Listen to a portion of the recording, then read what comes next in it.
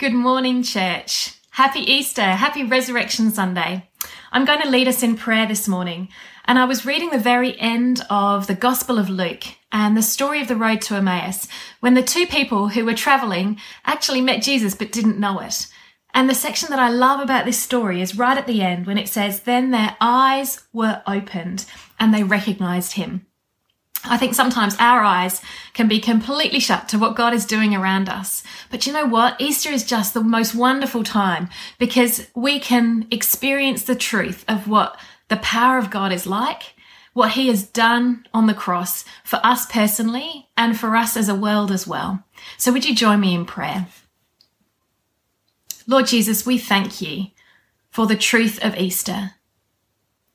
We thank you that it's not just a historical event on Easter Sunday, a ritual or a tradition that we remember, but that every day can be a resurrection day where you can open up our eyes to who you are, to your great love for us. Lord, my prayer this morning is that we would live as resurrected people, that we would live in the power and the truth of the saving grace of Jesus Christ. And may that truth be so real to us, and may it fill our hearts with fire. And Lord, I pray that our eyes would be open to all of those around us, that you would give us fresh opportunities to speak to people, to reach out to people. Lord, I pray that this Easter would be a time in history when so many more people have time and space to reflect on the true meaning of this season. Lord, we want to be living and active and dynamic in our faith. Help us to do that. We pray all of these things in Jesus' name.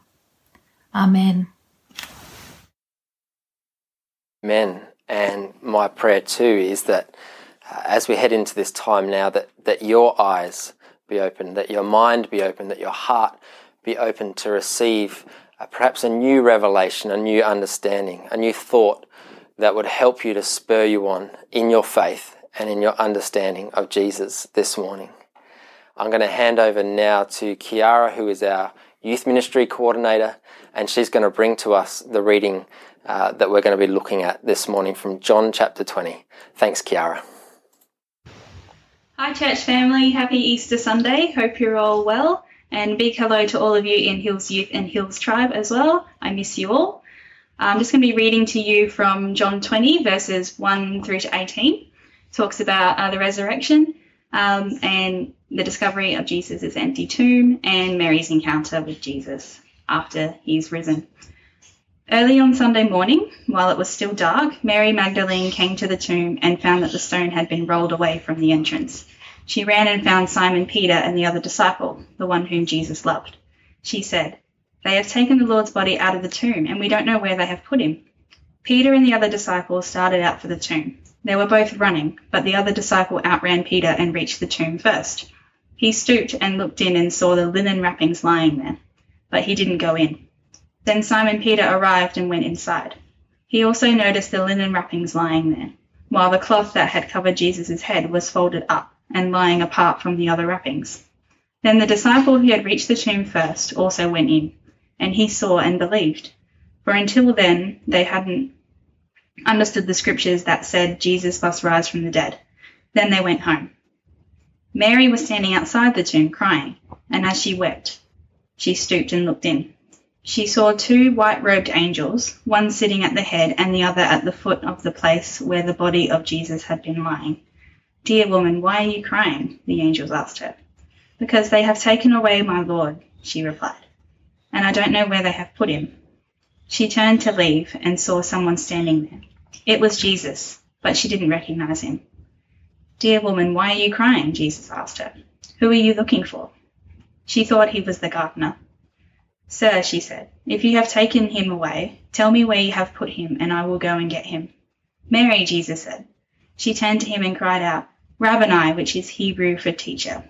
"Don't cling to me," Jesus said, "for I haven't yet ascended to the Father. But go find my brothers and tell them, I am ascending to my Father and your Father, to my God, and your God." Mary Magdalene found the disciples and told them, "I have seen the Lord." Then she gave them his message. Wow, the resurrection of Jesus, the story of the resurrection. When you first hear it, you might have the emotion of feeling confused or wondering what's going on. There might be doubt. There might be a disbelief, perhaps. And if you had felt that when you first heard the story of the resurrection, or if you even still feel it now, you're actually in good hands, because even the disciples, even those who were with Jesus at the very beginning for 3 years and who heard Jesus' teaching, they were confused. They had wondering what was going on, trying to work out what had taken place. And so we too have that natural reaction when it comes to the resurrection. I want to start this morning by asking you a question. Perhaps one day you in your letterbox received a letter in an envelope and it was addressed to you. And you open up this envelope, and inside the envelope is a letter written to you from a lawyer company.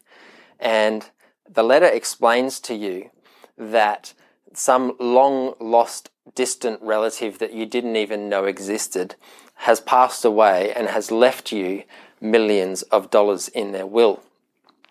It would be a bit of a shock, wouldn't it? And I'm sure first probably your thoughts would be, I'm a bit skeptical of this. Is this perhaps a scam? But it hasn't come to you in social media or over the phone as many scams do. It seems to be legit. And even though you might doubt it, even though you might be skeptical of what it says, I don't think you'd throw it away. Why? Because the offer is just so wonderful and so great that you would probably look into it because of what the offer was. And the resurrection of Jesus is a bit like that. It might seem so bizarre and so out of place, but the offer, what it actually represents and what we gain from the resurrection is just so great and so wonderful that you would look into it, that you would look into the evidence of the resurrection. And so this morning I want to look into the passage that was just read to us. And I just want to glean out of that passage a couple of things for us this morning. And I pray that it's an encouragement to you as wherever you are in your faith, whether you're first beginning or whether you're a well-seasoned Christian, may it be a blessing to you this morning as we look into the text and ask a few questions of it. So here is Mary. Mary discovers that the body is missing, and she races to tell Peter and John, just like Kerry told us in the kids' story this morning. And I love the picture of Peter and John running to the tomb. What is this news? What is this amazing thing that has happened? How do we make sense of this? And so Peter and the other disciple, who doesn't name as John, but we know is John, and I love it how he says that he runs faster than Peter and he reaches the tomb first. But it's Peter that actually goes in. And we know that Peter was one of those characters that just went for it and put himself out there. So he, in character, goes into the tomb. And there he discovers that the body is gone, but the linen, the bedclothes that the body was wrapped in are left and are there remaining. And the text says that both John and both Peter saw what was happening inside of the tomb. They looked, they saw. Now, it's a really interesting Greek word that is used there. It's not a word that we use like he just saw as in his eyes saw what was there in reality. The word there is theleo, and it's a Greek word that means to theorize. So what that is saying is that both Peter and John theorized about what they saw. They not only looked at what was happening in the tomb, but as they looked, they were trying to work out in their minds what it meant.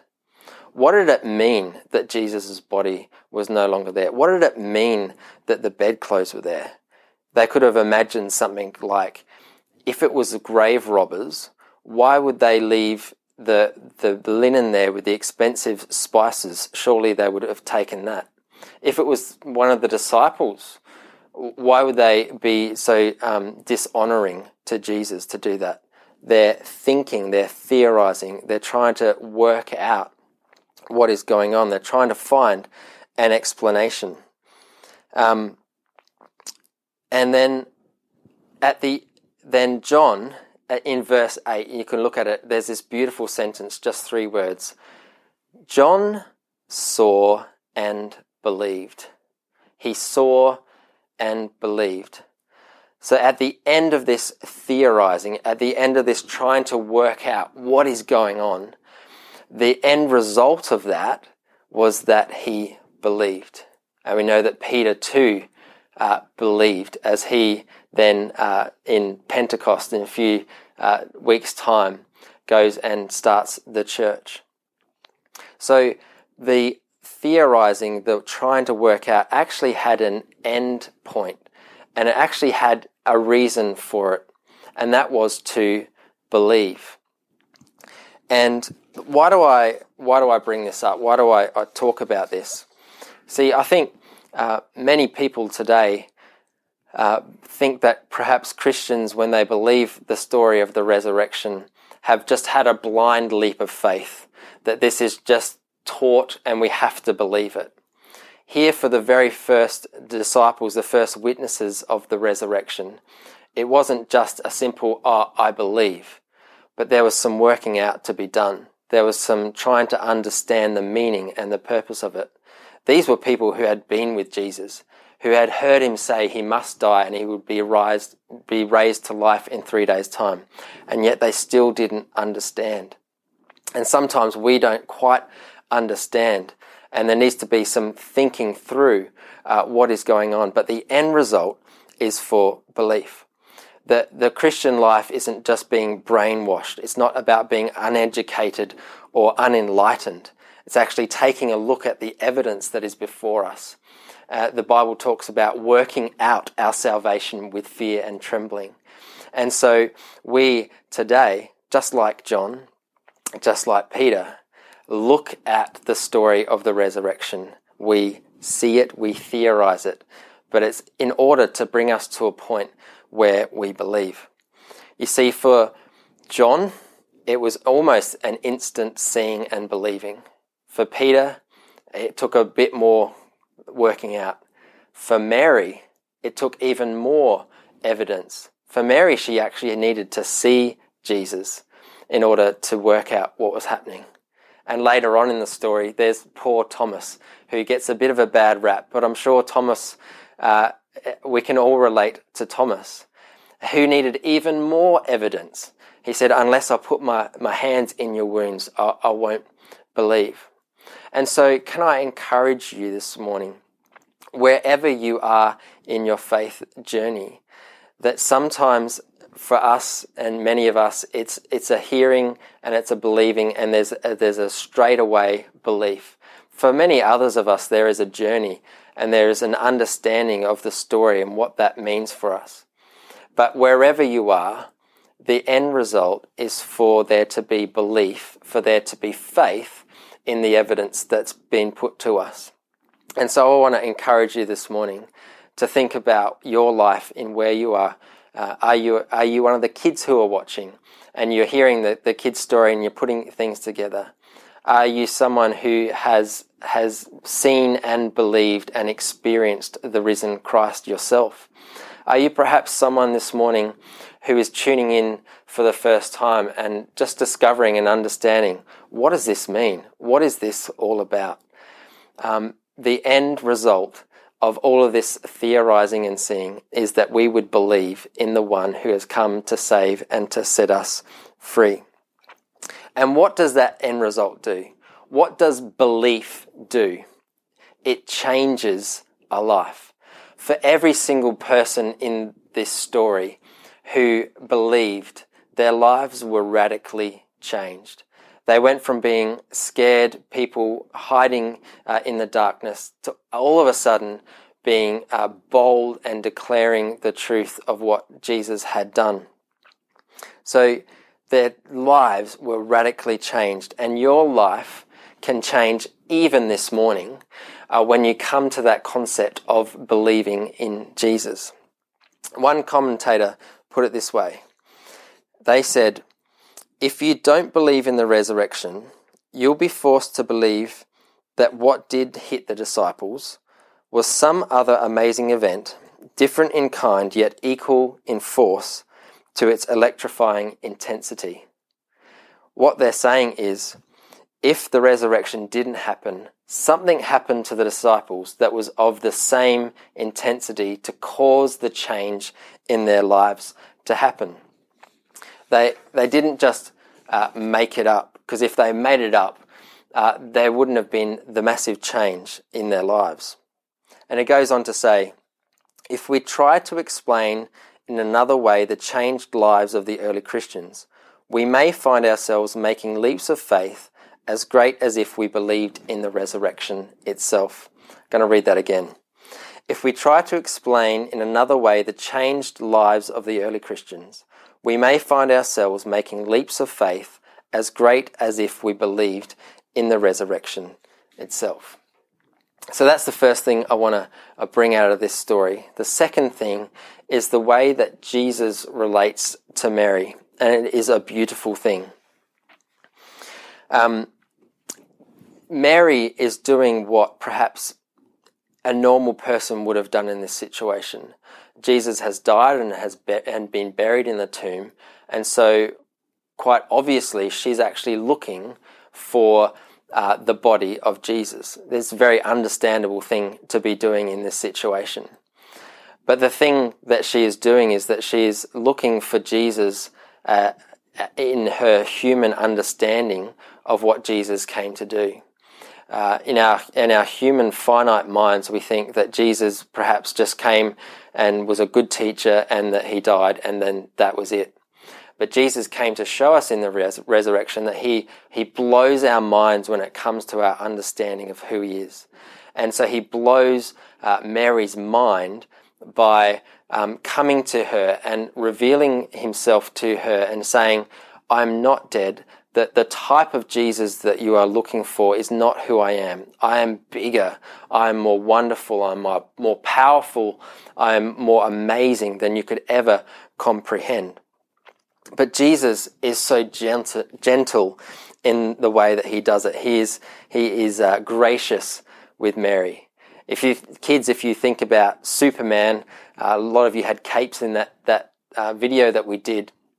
If Superman came back and returned, he'd do it in a very grand, public way with flashes of lights and something, an amazing rescue in front of thousands of people in a crowded city. It would be a big spectacle. It would be a big show. But the way Jesus returns and reveals himself is something very different. It's something very gentle and very gracious. And here is a profound truth to what this text is telling us. And that is that Mary's world view was radically changed when Jesus revealed himself to her. That the risen Jesus has come to her and revealed himself to her graciously. And what that's saying is that unless Jesus actually came to Mary, unless Jesus revealed himself to Mary, Mary would still be looking for the body. Mary would still be wondering what was happening. And it's the same with us. Unless Jesus reveals himself to us, unless he comes to us, we're perhaps still looking for a God that is not real. A God that is not the true God, a God of our own understanding and of our own imagining and theorizing. Jesus reveals himself to Mary and makes himself known to her. And it's when he says Mary that she finally understands. So Jesus not only comes graciously, but he comes to build a relationship with us. And as he said Mary to Mary, he also says your name to you. As he comes into your life, he wants to establish a relationship with you where he knows your name, where you're no longer alone, but that you are able to live in communion and into relationship with the risen Jesus. Jesus is still alive today. He lives in our hearts, and he is able to be in relationship with us as we go about our lives. And so this meeting of Jesus and Mary is kind of like a retelling of the whole message of the Bible.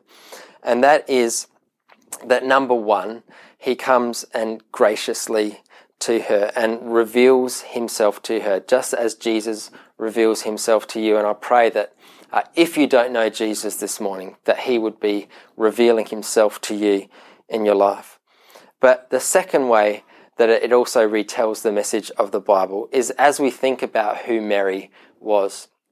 If you look at Luke chapter 8, there we see Mary Magdalene when she first encountered Jesus.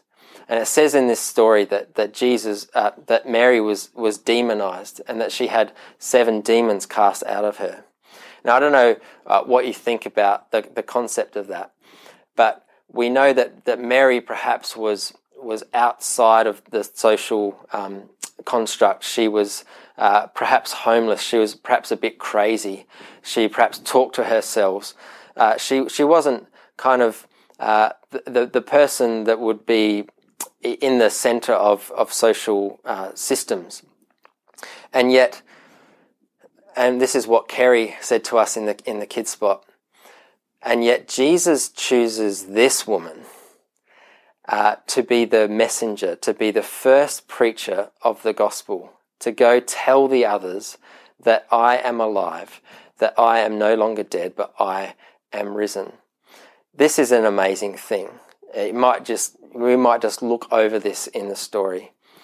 But Jesus chooses, first of all, a woman and not a man, and I'm not being sexist in that, but in that time, the thought of giving this important task to a woman to be a witness was unthought of, which gives us reason to believe that this is actually true and that the disciples were actually honest about what actually took place. So number one, she was a woman, not a man. Number two, she was perhaps a reformed mental patient at least. She was not a pillar of community. She was not respected. And yet Jesus chooses this woman to be the first preacher of the gospel. So Jesus in this says to you and I don't come to save on the basis of pedigree. I don't come to save on the basis of morality, on your good record. I don't come to save because of your good works. I come to save because of my good works. I don't come to save people who think that they are strong, but I come to save people who know that they are weak. Behold here the grace and the love of Jesus, who comes to us, who comes to Mary. And just like Mary, we may not have it all together. We may be thinking of Jesus as a small concept of him and not understand. We may not feel strong in and of ourselves. We may not feel like we are the best people to be saved or to be loved. And yet Jesus comes and he chooses Mary. What a beautiful picture of the gospel. What a beautiful picture of how Jesus doesn't save based on merit, but on grace. And he saves us too, based on that same grace. So this morning, can I encourage you on this Resurrection Sunday, that as we look to the story, as we look and think about all that happened on that great, amazing day, may it lead us into a belief. May it lead us into a belief that not only just we believe and therefore, well, we believe, but it completely radically changes our lives, and we are able to live a new life in resurrection victory because of what he has done. And if you are feeling like perhaps you're unlovable, or perhaps you don't deserve the great work that he has done for you, in the picture of Mary, we see a God who is gracious, a God who actually comes and says, Mary, what are you looking for? Mary, why are you crying? And in the same way, he comes to us and he says our name and he reveals himself to us. And because of that, our lives are radically changed and we're able to know of his great love in our lives as we go and live this new resurrected life, knowing that he has defeated death, that what he did on the cross on Friday is now completed. The work is finished, and we now have a new life in him. What an amazing story, and what an amazing thing for us to celebrate on this Easter Sunday. Let us pray together. Lord Jesus, we thank you that so often we might see things and not understand, but that you are gracious in the way that you reveal yourself to us, that you come into our lives and you make yourself known. I just want to pray right now for anyone who is perhaps feeling lonely or feeling confused or not understanding really the real message of Easter. Lord, I pray that right now that you would be revealing yourself to them. Lord, that you'd be speaking their name, that they would know that you are present, that you are alive, and that you are real with them right now. And for those who believe, Lord, may we, just like Mary, take forth the message of the resurrection, tell others of the good news of Jesus, that he is alive and that we are no longer dead, but we too have that life that is victorious over the grave, and that we have a life eternal, a hope and a future in him. We thank you, Jesus, for who you are and what you've done. In Jesus' name, amen.